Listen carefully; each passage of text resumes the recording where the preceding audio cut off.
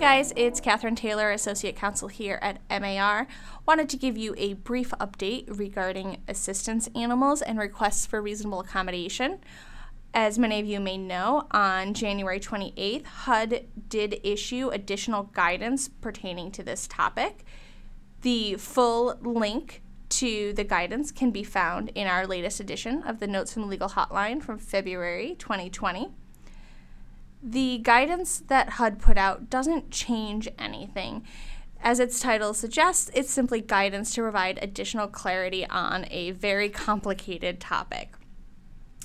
The guidance goes through a step-by-step process of analyzing a request for a reasonable accommodation for an assistance animal.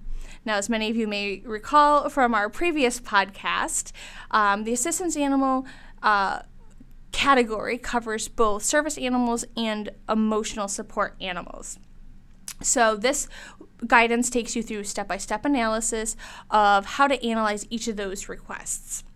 The guidance also differentiates between animals that are commonly kept in households and animals which may be considered unique.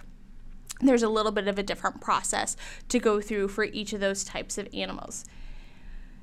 Additionally, the guidance also recommends, as a best practice, a list of items that should be included from a person's healthcare professional in their documentation that they're providing as part of that reliable documentation prong of the analysis. It's a best practice, it's a recommendation. These are not required items, but again, it does provide that additional clarity that many of us are seeking on this very complicated topic.